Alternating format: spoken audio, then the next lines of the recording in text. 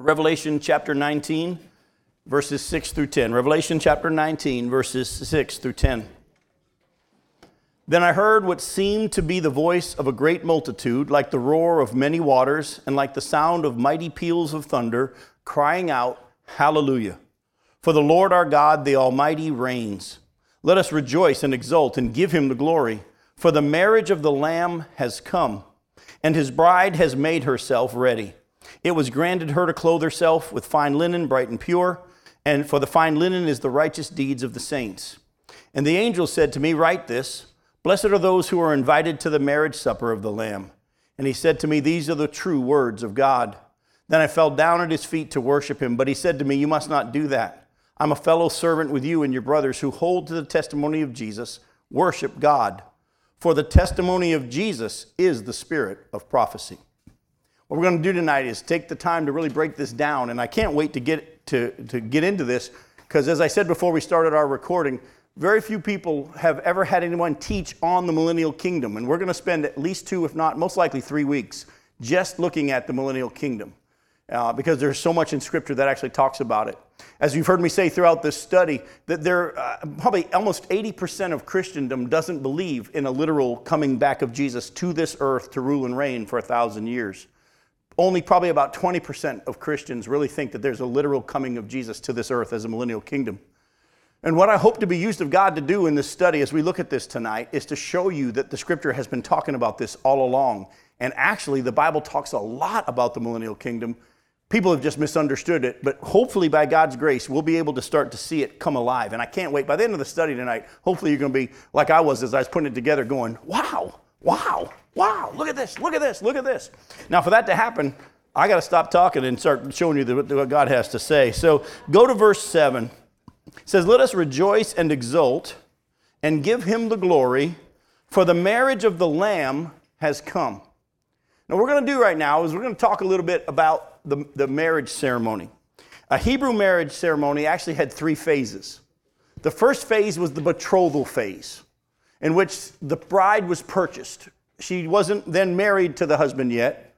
It was just what we would call an engagement. But if you remember from your study of the story of Jesus and his birth and how Mary and Joseph had been betrothed to each other, they were in a very binding legal engagement. If you remember to look, and we're not going to take the time to turn there, but if you were to look at Matthew chapter 1, verses 18 through 25, it said that they had been betrothed to each other, but before they had come together sexually, they had not had the marriage ceremony itself yet. And you're going to see that in part 2 of the marriage ceremony. They hadn't had the marriage ceremony. He finds out that she's pregnant.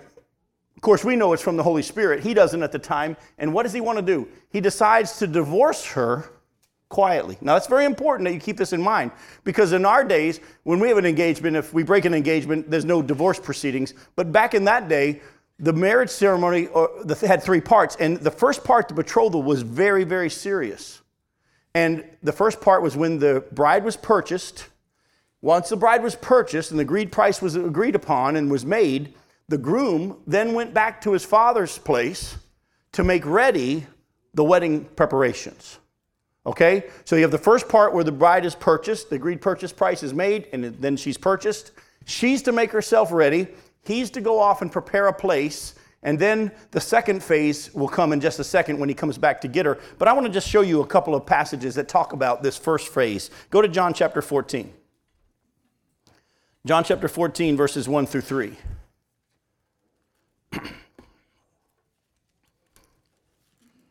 Jesus said, Let not your hearts be troubled. Believe in God, believe also in me. In my Father's house are many rooms. If it weren't so, I would have told you. If it weren't so, would I have told you that I go to prepare a place for you? And if I go and prepare a place for you, I will come again and take you to myself, that where I am, you may be also. Here we see the betrothal, and then he's going to go make ready the preparations, and I'll come back and take you to be with me.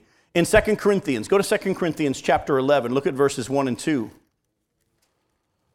2 Corinthians chapter 11, verses 1 and 2. Paul says, I wish you would bear with me in a little foolishness. Do bear with me, for I feel a divine jealousy for you, since I betrothed you to one husband, to present you as a pure virgin to Christ.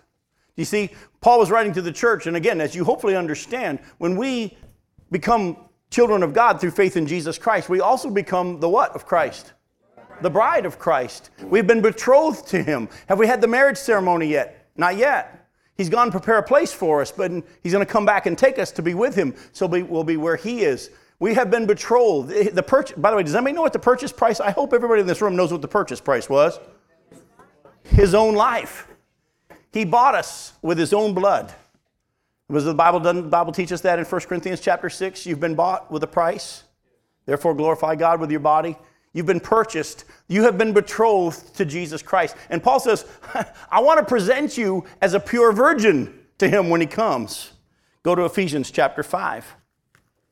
Ephesians chapter 5, verses 25 through 32. As Paul is talking about wives and husbands, he starts to open up the fact that this is a lot deeper than just husbands and wives. Ephesians chapter 5, verse 25. Husbands, love your wives as Christ loved the church and gave himself up for her, that he might sanctify her, having cleansed her by the washing of water with the word, so that he might present the church to himself in splendor, without spot or wrinkle or any such thing, that she might be holy and without blemish.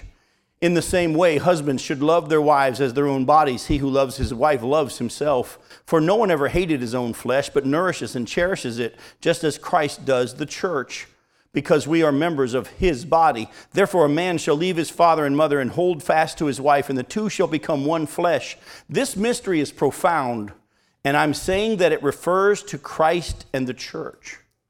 So as he's talking about husbands and wives and their intimate relationship, he says, I'm using another picture here about Christ and his church because actually this husband-wife relationship is a picture of Christ and his church. Hopefully you understand that you have been bought with a price. You have been betrothed to him. He has gone prepare a place, and he's coming back to get us one day. That is, by the way, the first part of the marriage ceremony was the betrothal. Then the groom goes away. The second part is when he comes back to get his bride, and he takes her to be with him, and they have listen closely, a private marriage ceremony. The party hasn't happened just yet. Actually, in our culture, everybody's invited to the marriage ceremony, and everybody watches them become husband and wife. But in the Jewish way, it wasn't done that way. They were betrothed. The groom leaves the bride. He goes and makes ready. When his father says that the preparations are all in order, he comes back and he takes her to be with him. And they go away to a little private ceremony where they are married and they consummate the marriage. After the private ceremony is when they come back to what we know now as from the scriptures as the third part of the ceremony, which is the marriage supper or the feast. And everybody's invited to that party or that celebration. All right? So we'll go to 1 Thessalonians chapter 4. 1 Thessalonians chapter 4. Look at verses 13 through 18.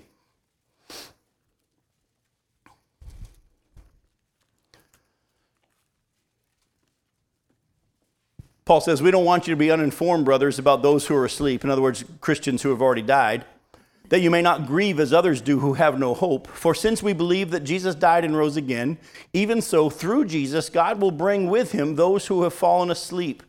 For this we declare to you by a word from the Lord, that we who are alive, who are left until the coming of the Lord, will not precede those who have fallen asleep. For the Lord himself will descend from heaven, and with a cry of command, with the voice of an archangel, and with the sound of the trumpet of God, and the dead in Christ will rise first. Then we who are alive, who are left, will be caught up together with them in the clouds to meet the Lord in the air. And so we will always be with the Lord. Therefore encourage one another with these words. And here we see a picture of what we know now as the rapture, and the fact that when Jesus comes to gather his bride, remember John 14, he says, I'm going to prepare a place for you. In my Father's house are many rooms. When I'm going to prepare a place, and hopefully you understand, he prepared it by his death on the cross. He's not up there swinging a hammer and a saw. For too many people say, it took him 6 days to make the world. He's been working on my place in heaven for 2,000. No. His way to prepare a way for us was through the cross. When he made this statement, I'm going to prepare a place for you, he was on the way to the cross. That's how he's prepared the place. He's not up in heaven working with spackle and paint. As much as Duke wants me to paint in heaven, it ain't happening. Jesus, when he finished his making a way on the cross, the Bible says he went and sat down at the right hand of the Father. But what did he say? He said, in my Father's house are many rooms, mansions, if your translation says that. I go to prepare a place for you in my Father's presence. And if I go to prepare a place for you, I will come back and take you to be with me where I am. The context is the presence of the Father. And that's the rapture of the church. And here we get some more information. Paul says there's going to become a day when he comes, all those who have already died, who've gone to be with the Lord, you understand, absent from the body is present with the Lord. Those who are in Christ are with him. They're going to come with him. Their body's going to come up out of the ground. We who are alive are going to be caught up. We're going to go be with the Lord. We're going to meet him in the clouds, and we're going to go meet him. And you're going to see that the rapture is different from the second coming. And we'll see that later on as we get a little closer to the end of our study, most likely tonight. But I want you to keep in mind that the Bible is very, very clear that the Hebrew marriage ceremony had three parts. The betrothal, purchase the bride. He then goes away to make ready for the marriage. He then comes and gets his bride. That hasn't happened yet. Takes her for a private ceremony where they consummate it. And then the third part, which is the marriage supper or the marriage feast. All right? Now, look at Matthew chapter 8. Matthew chapter 8, verses 5 through 12. I believe the Bible teaches us that the marriage feast is going to be the millennial kingdom.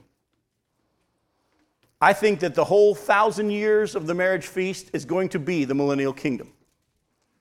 Actually, if you did a study on this, you'll find that sometimes these feasts would last for weeks, depending on how wealthy the father of the groom was or the groom was, depending on how much, until the food ran out. Food's not going to run out. And I think the whole millennial kingdom is going to be this marriage feast. Look at what Jesus says in Matthew chapter 8, verses 5 through 12. When he entered Capernaum, a centurion came forward to him, appealing to him, "Lord, my servant is lying paralyzed at home, suffering terribly." And he said to him, "I will come and heal him." But the centurion replied, "Lord, I'm not worthy to have you come under my roof, but only say the word, and my servant will be healed. For I too am a man under authority, with soldiers under me. And I say to one, go, and he goes, and another, come, and he comes. And to my servant, do this, and he does it." When Jesus heard this, he marveled and said to those who followed him, "Truly I tell you, with no one in Israel have I found such faith. I tell you, many will come from east and west and recline at table with Abraham, Isaac, and Jacob in the kingdom of heaven." Now again, don't let kingdom of heaven fool you, because remember, Matthew describes the kingdom of God as the kingdom of heaven, because Matthew was writing to the Jews, and the Jews would never say the word God or the name God. So all the time that Matthew talks about the kingdom of God, he calls it the kingdom of heaven, because the Jews would have revolted if he had called it the kingdom of God, even though Jesus himself called it the kingdom of God over and over and over. So here we see that Jesus says, when he sees the faith of this Gentile, I'm going to tell you something about the kingdom. There's actually going to be people from the east and the west, all the other nations, who are going to come and sit at the table in the kingdom with Abraham, Isaac, and Jacob. Now, just as a quick little commercial, if you go back and do a study, you'll see that God promised Abraham, Isaac, and Jacob that they were going to receive the land. He says, and we'll do that study later on, but I'm just going to give you a little head start on this. He said to Abraham, Isaac, and Jacob, "I'm going to give to you and your descendants this land." But the Bible clearly shows us that Abraham, Isaac, and Jacob never received the land, did they? They died, all not having received what was promised, it says in Hebrews chapter 11. The Bible says that they were strangers and sojourners. When Abraham's wife Sarah died, he had to purchase a piece of property in the land of Israel to bury her, because he didn't own, the land was never given to them in their lifetime. If there is no literal millennial kingdom on this earth, Abraham, Isaac, and Jacob will never receive the promise that God said, "I'm going to give to you and your descendants this land." And then God broke a promise. Oh, by the way, has anybody ever noticed that in the Beatitudes, blessed are the meek, for they shall inherit what? The earth. The earth. Folks, let me tell you, the millennial kingdom is literal. And as we begin to look into this, you're going to see that it's very, very clear that it has to happen on this earth with Jesus. Now, I'm going to now go down a road that some of you may be surprised at. I think that the Bible teaches that the bride of Christ is made up of not just the church, but also Israel. And I'm going to take the time to lay this all out for you. I believe that the bride of Christ is made up of both the church and Israel. There's a difference between Israel and the church, and the Bible is very, very clear about that. But there are also a lot of similarities between the two. And when we go back to Revelation chapter 19, I think when it says here in Revelation chapter 19, verse 7, "Let us rejoice and exult and give him the glory, for the marriage of the Lamb has come, and his bride has made herself ready," I think that this marriage is not the marriage of us, the church, because I think this will have already occurred. I think the Bible teaches very clearly that the rapture of the church comes before the tribulation period. We'll be snatched away for a private ceremony. And then we'll come back with him when he sets up his kingdom on the earth. But as you're about to see tonight, and I hope the Spirit of God opens your eyes to this, the nation of Israel is also going to be a part of the bride. There's going to be a marriage ceremony of Israel as well when he comes back to the earth, and the marriage supper of the Lamb. And wait till you see how the scripture makes this so very, very clear. So let's just begin with Isaiah 54. Isaiah 54, verses 1 through 8. Israel has been described in scripture as being married to God already. In a few places, very clearly, the scripture teaches that at one time, Israel was God's wife, his bride. Israel chapter 54, look at verses 1 through 8. It says, "Sing, O barren one who did not bear. Break forth into singing and cry aloud, you who have not been in labor. For the children of the desolate one will be more than the children of her who is married, says the Lord." Did you catch that? "Enlarge the place of your tent, and let the curtain of your habitations be stretched out. Do not hold back. Lengthen your cords and strengthen your stakes. For you will spread abroad to the right and to the left, and your offspring will possess the nations and will people the desolate cities. Fear not, for you will not be ashamed. Be not confounded, for you will not be disgraced. For you will forget the shame of your youth and the reproach of your widowhood, the reproach of your widowhood you will remember no more. For your Maker is your" what? "Husband. The Lord of hosts is his name. And the Holy One of Israel is your Redeemer. The God of the whole earth he is called. For the Lord has called you like a wife deserted and grieved in spirit, like a wife of youth when she is cast off, says your God.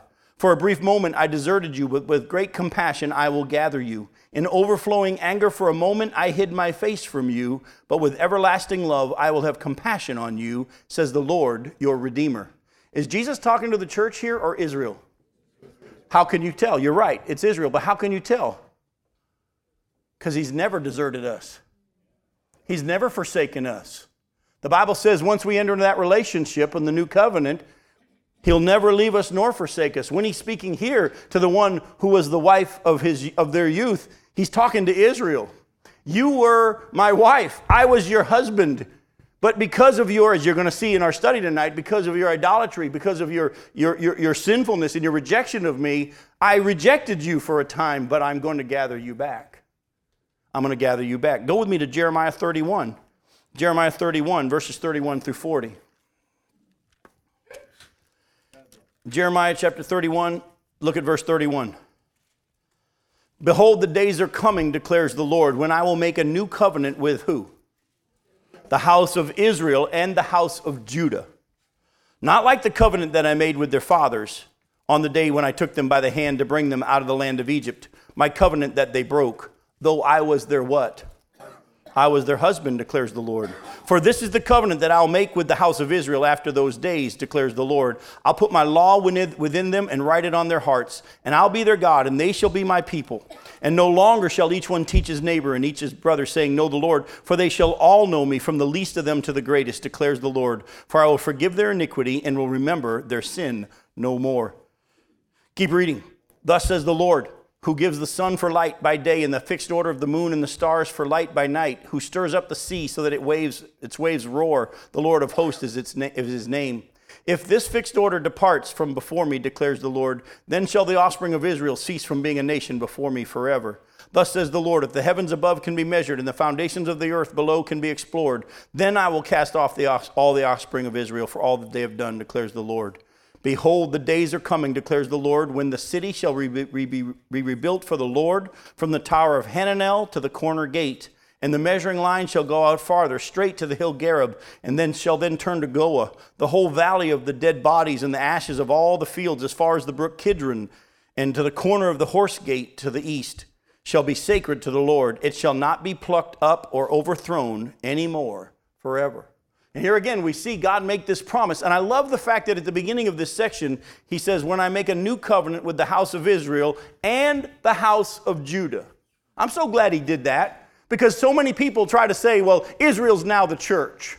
And you can take a couple of verses where Paul talks about the fact that not all who were, genetically Israel are of Israel, but those who are of faith are of Israel. And that's true. We have been grafted in. We have been given salvation by faith like Abraham was given.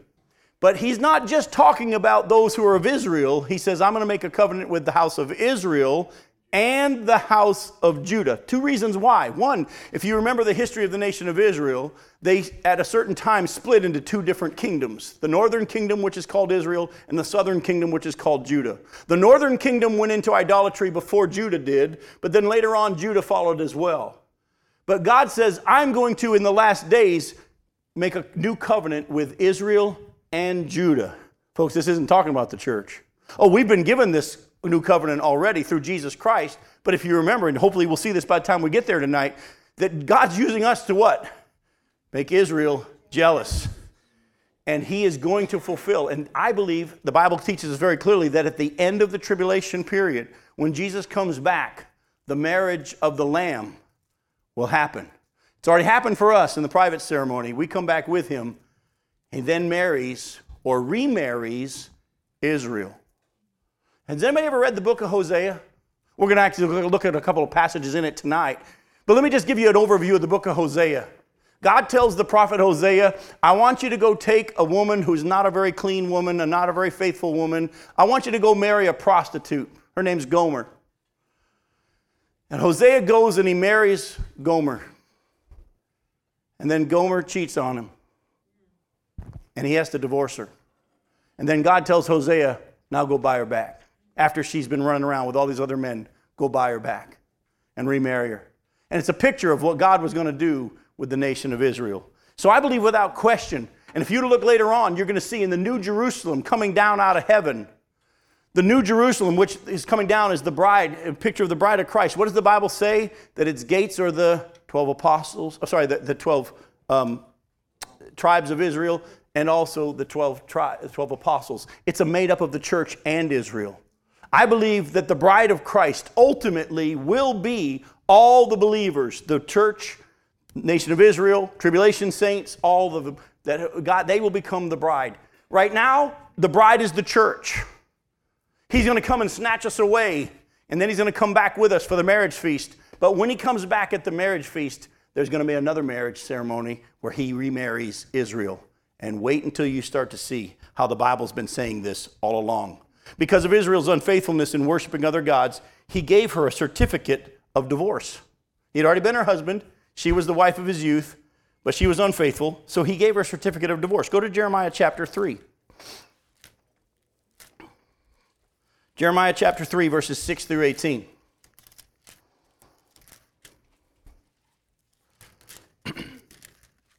In Jeremiah chapter 3, starting in verse 6, the Lord said to me, in the days of King Josiah, have you seen what she did, that faithless one Israel, how she went up on every high hill and under every green tree, and there played the whore?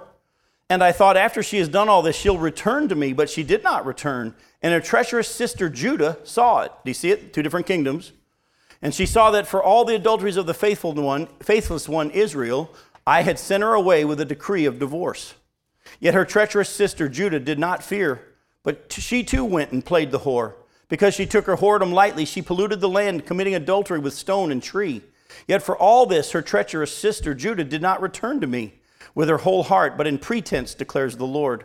And the Lord said to me, faithless Israel has shown herself more righteous than treacherous Judah. Go and proclaim these words toward the north and say, return, faithless Israel, declares the Lord. I will not look on you in anger, for I am merciful, declares the Lord. I will not be angry forever. Only acknowledge your guilt, that you rebelled against the Lord your God and scattered your favors among foreigners under every green tree, and that you have not obeyed my voice, declares the Lord. Return, O faithless children, declares the Lord, for I am your master. I will take you, one from a city and two from a family, and will bring you to Zion. And I will give you shepherds after my own heart, who will feed you with knowledge and understanding. And when you have multiplied and have been fruitful in the land, in those days, declares the Lord, they shall no more say, the ark of the covenant of the Lord. It shall not come to mind, or be remembered, or missed. It shall not be made again. How many people in Christendom have wasted their time trying to figure out where the ark is? If they would read their Bibles, they would realize that the new kingdom, if you will, the millennial kingdom, when Jesus comes back, is going to be so awesome that Jesus himself is going to be here, and it's going to be to the point that people say, look, we're not even thinking about the ark anymore. Jesus is here, and the scripture says it'll never be made again. So don't waste all your time reading all these different schemes as to where the ark is. All right? Look at verse 17. At that time, Jerusalem shall be called the throne of the Lord, and all nations shall gather to it, to the presence of the Lord in Jerusalem, and they shall no more stubbornly follow their own evil heart. In those days the house of Judah shall join the house of Israel, and together they shall come from the land of the north to the land that I gave your fathers for a heritage. Did you see it? Again, the scripture is very, very clear that in the last days, he's going to regather Israel and remarry them. He gave her a certificate of divorce for a time. What does the book of Romans say? Israel's experienced a hardening in part until what? The full number of the Gentiles come in. And then all Israel that's left will be saved. Go to Ezekiel 23. Ezekiel chapter 23, look at verses 1 through 18.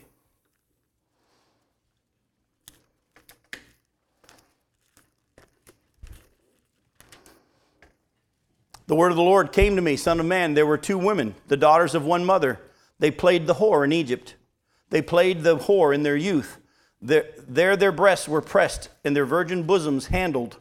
Oholah was the name of the elder, and Oholiab the name of her sister. They became mine, and they bore sons and daughters. Now, as for their names, Oholah is Samaria, and Oholiba is Jerusalem. Again, Scripture, when it uses symbolic language, tells us what it symbolizes. Oholah, Samaria, played the whore while she was mine, and she lusted after her lovers, the Assyrians, warriors clothed in purple, governors and commanders, all of them desirable young men, horsemen riding on horses. She bestowed her whoring upon them, the choicest men of Assyria, all of them, and she defiled herself with all the idols of everyone after whom she lusted. She did not give up her whoring that she had begun in Egypt, for in her youth men had lain with her and handled her virgin bosom and poured out their whoring lust upon her. Therefore I delivered her into the hands of her lovers, into the hands of the Assyrians, after whom she lusted. These uncovered her nakedness, they seized her sons and daughters, and as for her, they killed her with the sword, and she became a byword among women when judgment had been executed on her. Her sister, Oholiba, which we know is Jerusalem, saw this, and she became more corrupt than her sister in her lust and in her whoring, which was worse than that of her sister. She lusted after the Assyrians, governors and commanders, warriors clothed in full armor, horsemen riding on horses, all of them desirable young men. And I saw that she was defiled. They both took the same way, but she carried her whoring further. She saw men portrayed on the wall, the images of the Chaldeans portrayed in vermilion, wearing belts on their waists and flowing turbans on their heads, all of them having the appearance of officers, a likeness of the Babylonians whose native land was Chaldea. When she saw them, she lusted after them and sent messengers to them in Chaldea. And the Babylonians came to her in the bed of love, and they defiled her with their whoring lust. And after she was defiled by them, she turned from them in disgust. When she carried on her whoring so openly and flaunted her nakedness, I turned in disgust from her as I had turned in disgust from her sister. Do you see it? The nation of Israel broken into the two kingdoms, the northern kingdom Israel, the southern kingdom Judah. Northern kingdom Israel became corrupt in their idolatry first, and Judah followed. Here we see the prophecy again showing that even though he was married to them, because of their unfaithfulness, he gave them a written certificate of divorce, and he turned his back on them. Is it forever? No, the Bible's very, very clear. Actually, you're going to see it. God, who is rich in mercy, has promised to bring Israel back as his bride. Can't wait to show it to you now. Here's where it starts to get good. You say, Jim, you told us we were going to get really excited. That wasn't fun to read. Well, you needed it to understand the mercy of God and the greatness of God. Go with me to Hosea chapter 2. Hosea chapter 2, verses 1 through 23.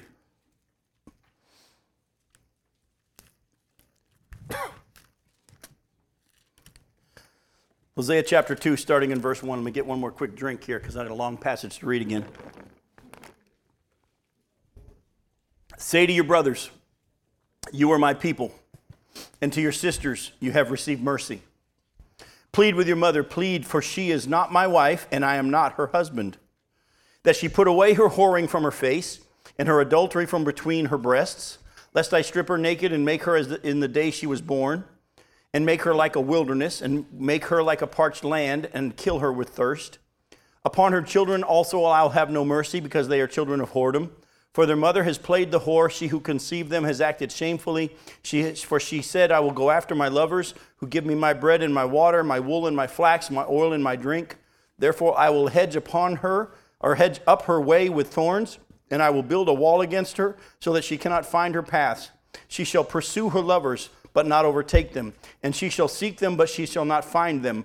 Then she shall say, I will go and return to my first husband, for it was better for me then than now. And she did not know that it was I who gave her the grain and the wine and the oil, who lavished on her silver and gold, which they used for Baal. Therefore I will take back my grain in its time and my wine in its season, and I will take away my wool and my flax, which were to cover her nakedness. Now I will uncover her lewdness in the sight of her lovers, and no one shall rescue her out of my hand. And I'll put an end to all her mirth, her feasts, her new moons, her Sabbaths, and all her appointed feasts. And I will lay waste her vines and her fig trees, of which she said, These are my wages, which my lovers have given me. I will make them a forest, and the beasts of the field shall devour them. And I will punish her for the feast days of the Baals, when she burned offerings to them, and adorned herself with her ring and jewelry, and went after her lovers, and forgot me, declares the Lord. Therefore, behold, I will allure her, and bring her into the wilderness, and speak tenderly to her. Does that sound familiar to anyone? When's this going to happen? When he takes her into the wilderness? Boy, you don't need me to go all the way back and reteach again. The midpoint of the tribulation, Basra. The midpoint of the tribulation, when they run out into the wilderness and they're protected by God. I'm going to lure her and take her into the wilderness and speak tenderly to her. And there I will give her vineyards and make the valley of Achor a door of hope. And there she shall answer as in the days of her youth, as at the time when she came out of the land of Egypt. And in that day, declares the Lord, you will call me my husband, and no longer will you call me my Baal. For I will remove the names of the Baals from her mouth, and they shall be remembered by name no more. And I will make for them a covenant on that day with the beasts of the field, the birds of the heavens, and the creeping things of the ground. And I will abolish the bow and the sword and war from the land. And I will make you lie down in safety. And I will betroth you to me forever. I will betroth you to me in righteousness and in justice, in steadfast love and in mercy. I will betroth you to me in faithfulness, and you shall know the Lord. And in that day I will answer, declares the Lord. I will answer the heavens, and they shall answer the earth. And the earth shall answer the grain and the wine and the oil, and they shall answer Jezreel. And I will sow her for myself in the land. And I will have mercy on no mercy. And I will say to not my people, you are my people. And he shall say, you are my God. Isn't that cool? Israel has every right to be destroyed, just like all the wicked nations. But God has made promises that in the very end, because of his promises to the fathers, Abraham, Isaac, and Jacob. And you're going to see in Romans chapter 11, later on in our study, that God's gifts and his call are irrevocable. What he has promised, he will do. But the scripture is very, very clear that Israel has been the bride of God. She was unfaithful. He gave a certificate of divorce to the northern kingdom Israel, and then Judah followed suit, and he turned his back on her as well. But in the last days, she's going to go back to the one who was her first husband. And he says, I'm going to allure her out into the wilderness, and I'm going to speak tenderly to her. And she's going to come back to me, and I'm going to betroth her to me forever. And folks, wait till you see what a celebration that's going to be when the nation of Israel truly comes back to God, when they realize that Jesus is the Messiah. And we get to be a part of that wonderful celebration. We, church, are a blessed people. We Gentiles who are being saved and the Jews who are being saved as a part of the church are a wonderfully blessed people. But it's not about us.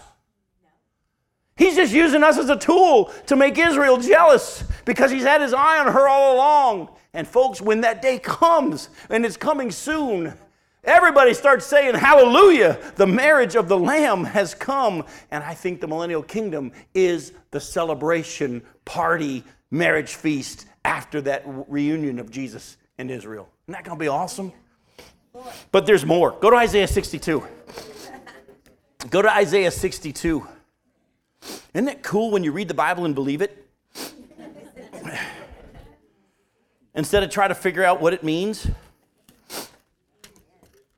Isaiah 62, look at verses 1 through 5. For Zion's sake I will not keep silent, and for Jerusalem's sake I will not be quiet, until her righteousness goes forth as brightness, and her salvation as a burning torch. The nations shall see your righteousness, and all the kings your glory. And you shall be called by a new name, and the mouth of the Lord will give, that the mouth of the Lord will give. You shall be a crown of beauty in the hand of the Lord, and a royal diadem in the hand of your God. You shall no more be termed forsaken, and your land shall no more be termed desolate. But you shall be called, my delight is in her, and your land, there's that term there again, married. For the Lord delights in you, and your land shall be married. For as a young man marries a young woman, so shall your sons marry you. And as the bridegroom rejoices over the bride, so shall your God rejoice over you. Again, written to Israel, folks. A promise for Israel. Go to Romans chapter 11. I've been referring to it over and over. But look closely at what Paul says now here in Romans chapter 11. I'll read almost the whole chapter for you. Romans chapter 11, 1 through 32.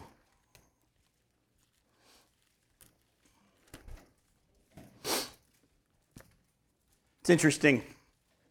I was talking to one pastor one time about how clear Romans 11 is that God's not done with Israel. And he looked at me and he said, you're the first person that's ever said Romans 11 was clear. It's like, read it. I ask then, has God rejected his people? By no means. For I myself am an Israelite, a descendant of Abraham, a member of the tribe of Benjamin. God has not rejected his people whom he foreknew. Do you not know what the scripture says of Elijah, how he appeals to God against Israel? Lord, they have killed your prophets, they have demolished your altars, and I alone am left, and they seek my life. But what is God's reply to him? I have kept for myself 7,000 men who have not bowed the knee to Baal. So too, at the present time, there is a remnant chosen by grace. But if it is by grace, it's no longer on the basis of works, otherwise grace would no longer be grace. What then? Israel failed to obtain what it was seeking. The elect obtained it, but the rest were hardened, as it is written. God gave them a spirit of stupor, eyes that would not see, and ears that would not hear, down to this very day. And David says, let their table become a snare and a trap and a stumbling block and a retribution for them. Let their eyes be darkened so that they cannot see and bend their backs forever. So I ask, did they stumble, meaning Israel, in order that they might fall? By no means. Rather, through their trespass, salvation has come to the Gentiles so as to make Israel jealous. Now, if their trespass means riches for the world, and if their failure means riches for the Gentiles, how much more would their full inclusion mean? Now, I'm speaking to you Gentiles inasmuch that I'm an apostle to the Gentiles. I magnify my ministry in order somehow to make my fellow Jews jealous and thus save some of them. For if their rejection, Israel's rejection means the reconciliation of the world, what will their acceptance mean but life from the dead? If the dough offered as firstfruits is holy, so is the whole lump. And if the root is holy, so are the branches. But if some of the branches were broken off, and you, although a wild olive shoot, were grafted in among the others, and now share in the nourishing root of the olive tree, do not be arrogant toward the branches. If you are, remember, it's not you who supports the root, but the root that supports you. Then you will say, branches were broken off so that I might be grafted in. That's true. But they were broken off because of their unbelief, but you stand fast through faith. So don't become proud, but fear. For if God didn't spare the natural branches, neither will he spare you. Note then that the kindness and the severity of God, severity toward those who have fallen, but God's kindness to you, provided you continue in his kindness. Otherwise, you too will be cut off. And even they, if they don't continue in their unbelief, will be grafted in. For God has the power to graft them in again. For if you were cut off from what is by nature a wild olive tree and grafted contrary to nature into a cultivated olive tree, how much more will these, the natural branches, be grafted back into their own olive tree? Lest you be wise in your own sight. I don't want you to be unaware of this mystery, brothers. A partial hardening has come upon Israel until the fullness of the Gentiles has come in, and in this way all Israel will be saved. As it is written, the deliverer will come from Zion. He will banish ungodliness from Jacob, and this will be my covenant with them when I take away their sins. As regards the gospel, they're enemies for your sake. But as regards election, they are beloved for the sake of their forefathers. For the gifts and the calling of God are irrevocable. For just as you were at one time disobedient to God, but now have received mercy because of their disobedience, so they too have now been disobedient in order that by the mercy shown to you, they also may now receive mercy. For God has consigned all to disobedience, that he may have mercy on all. Folks, do you realize that by the time Jesus reconciles Israel, there'll have been years and years of no temple and no sacrifices and no keeping all the laws. And even though they rebuild the temple for a brief period of time, the Antichrist is going to step into it and defile it.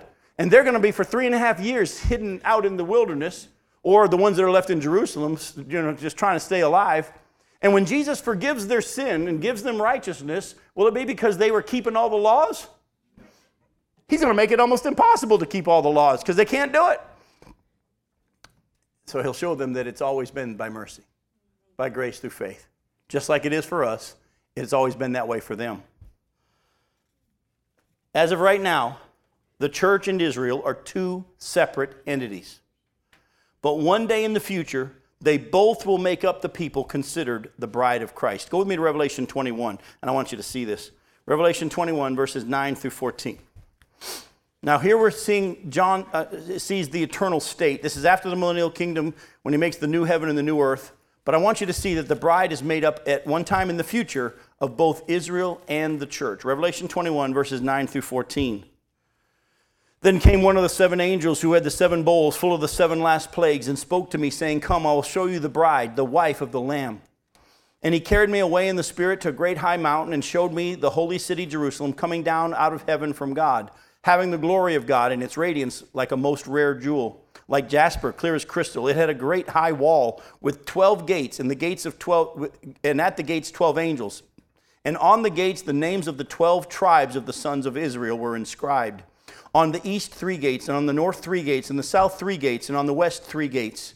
And the wall of the city had 12 foundations, and on them were the 12 names of the 12 apostles of the Lamb. So here we see in the new Jerusalem that's coming down, and he said, let me show you the bride, the wife of the Lamb. And the gates have the 12 tribes of Israel.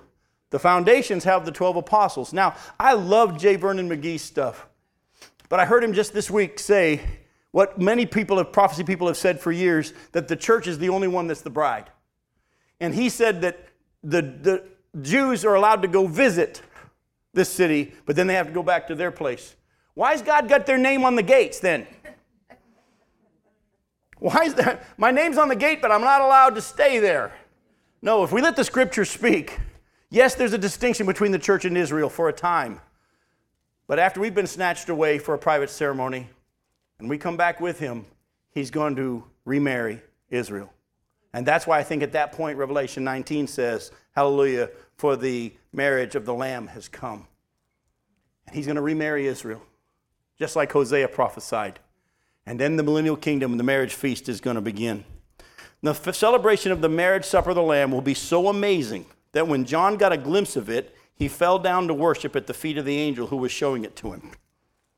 Do you see that? Go back to Revelation chapter 19. Look what happens in verse 9. And the angel said to me, write this, blessed are those who are invited to the marriage supper of the Lamb. And he said to me, these are the true words of God. Then I fell down at his feet to worship him. But he said to me, you must not do that. I'm a fellow servant with you and your brothers who hold to the testimony of Jesus. Worship God. Do you not know that John at this moment knows that the only one to worship is God? Then why does he fall down at the feet of the angel and just start worshiping? By the way, that was a question. Why do you think he fell down at the feet of the angel to start worshiping when John knows better? He's so overwhelmed when he's given a glimpse of the marriage supper and what it's going to be like. He's just so overwhelmed. He just falls down at the feet and starts to worship. The angel says, get up, get up. By the way, this isn't the last time he's going to do it. He's going to do it again in a couple of chapters.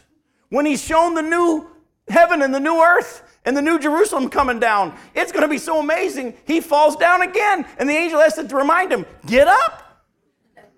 Folks, let me just tell you, what did Paul say in Romans chapter 8, verse 18? He says, I consider that our present suffering are not worth being compared with the glory to be revealed. Folks, we're going through stuff in this life, and I don't want to poo-poo it, but I kind of do. Paul said, I've seen it. Now, I'm not allowed to talk about it because I know a man, whether in the body or out of the body, I don't know. But I know this guy that was taken up into the third heaven because he's been given such supreme revelations. He was given a thorn in the flesh to keep him humble. And I'm not allowed to speak about what I saw, but I can tell you this much. Eye is not seen, ear is not heard, nor has come into the mind of man what God has prepared for those who love him. Oh, but he will reveal it to us, the scripture says, because we have the mind of Christ and the Spirit of Christ within us. And he'll tell us what is to come. Isn't that what Jesus promised when he talked about the Holy Spirit coming? He says in John chapter 16, verse 12, I have more to say to you, more than you can now bear. But when the Spirit of truth comes, he'll take from what is thine and make it known to you, and he'll show you what is to come. Folks, let me just tell you, there is a time that the Bible all along, and we're going to get into all the prophecies. We haven't even scratched the surface yet. We're just laid out tonight. All we've done is laid out the fact that when this millennial kingdom happens, it's the marriage feast, it's the marriage supper, it's the remarrying of Israel, and we get to be a part of it. Because what did Jesus say? People are going to come from the west and the east and the north and the south, Gentile nations, and they're going to be able to sit at the table with Abraham, Isaac, and Jacob in the kingdom. Folks, aren't you glad you're invited to that party? Amen. I got to be honest with you. I'm not always excited when people invite me to a wedding. It costs you money to be invited to a wedding. And I don't like getting dressed up. My wife and kids love to get dressed up. I don't like to get dressed up. And you got to behave yourself at a wedding. I'm not really into being invited. I'm glad I'm invited to this one. You know why? Because you don't have to even deal with the ceremony. You go straight to the food. I like that. There'll be finger food, fried chicken, I don't know what it'll be, but the Bible says it's going to be a feast. Now, let me just do something that I don't have in my notes, but I think I got a couple of seconds to deal with this. Has anybody ever realized how much the Bible talks about fellowship with God and with each other as a feast? Yes. Revelation chapter 3, verse 20. Behold, I stand at the door and knock. Whoever will open the door, I will come in and eat with him and he with me. I'm doing radio programs in the book of Deuteronomy, and I'm being reminded as I'm doing that how God kept telling them when they were to bring their feast, or their sacrifice to the altar, they were to bring food and to eat it with the Lord. They weren't to just give it. They were to give it. It was sacrificed, cooked, and they eat it before God. The Bible actually says you get a brother who claims to be a Christian, but he's walking in continual disobedience and especially sexual sin. The Bible says don't even eat with him. Fellowship is eating. We think fellowship is in church service or maybe on once a month on Sunday night with punch and cookies. No, fellowship's supposed to be happening all the time. Jesus went from party to someone's house. He was accused of being a glutton and a drunkard. Think about it. And he was talking to him about the kingdom. By the way, for those of you that are still struggling with whether or not this coming kingdom is literal, go to Acts chapter 1 with me real quick. Go to Acts chapter 1.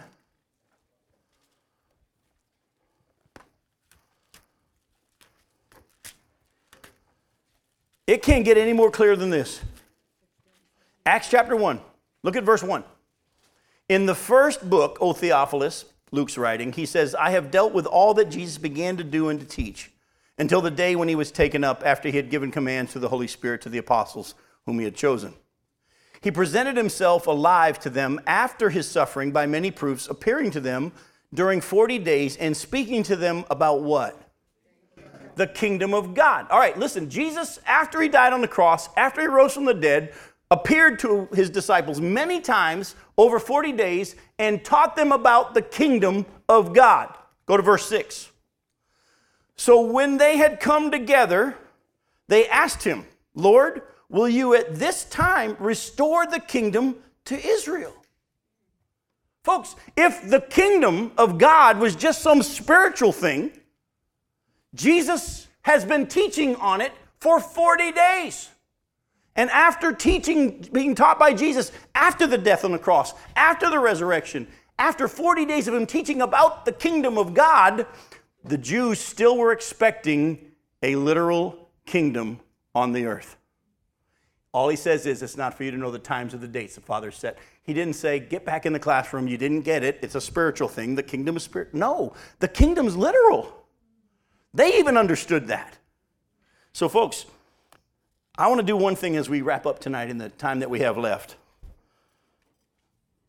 the Jews were invited first to this feast in this kingdom, right?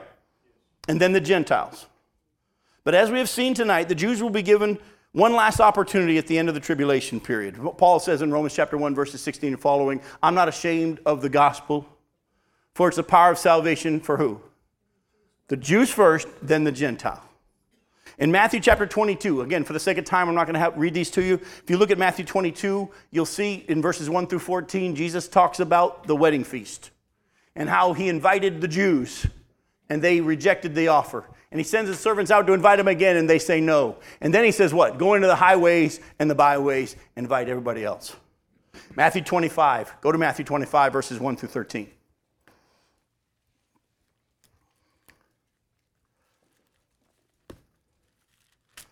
In Matthew 25, verses 1 through 13, we see, then the kingdom of heaven and the kingdom of God will be like 10 virgins who took their lamps and went to meet the bridegroom.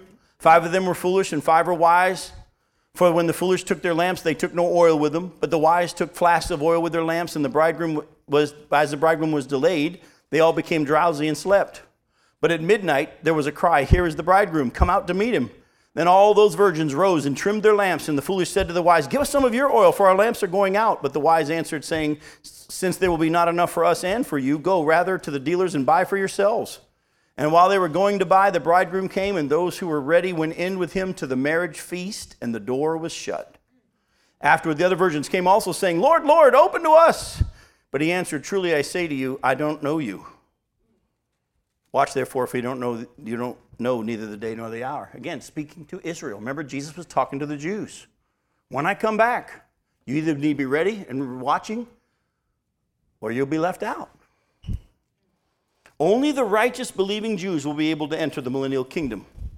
And only the righteous believing Gentiles will be able to enter the millennial kingdom. In Ezekiel 20, I want you to see this real quick. Ezekiel 20, verses 33 through 34. Ezekiel 20, starting in verse 33.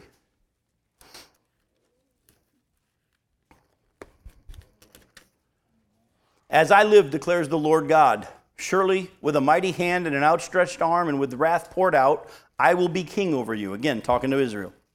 I will bring you out from the peoples and gather you out of the countries where you are scattered. With a mighty hand and an outstretched arm and wrath poured out, I will bring you into the wilderness of the peoples, and there I will enter into judgment with you face to face. As I entered into judgment with your fathers in the wilderness of the land of Egypt, so I will enter into judgment with you, declares the Lord your God. I will make you pass under the rod, and I will bring you into the bond of the covenant. I will purge out the rebels from among you, and those who transgress against me, I will bring them out of the land where they sojourn, but they shall not enter the land of Israel. Then you will know that I am the Lord your God. As for you, the house of Israel, thus says the Lord your God, go serve every one of you his idols now and hereafter, if you will not listen to me.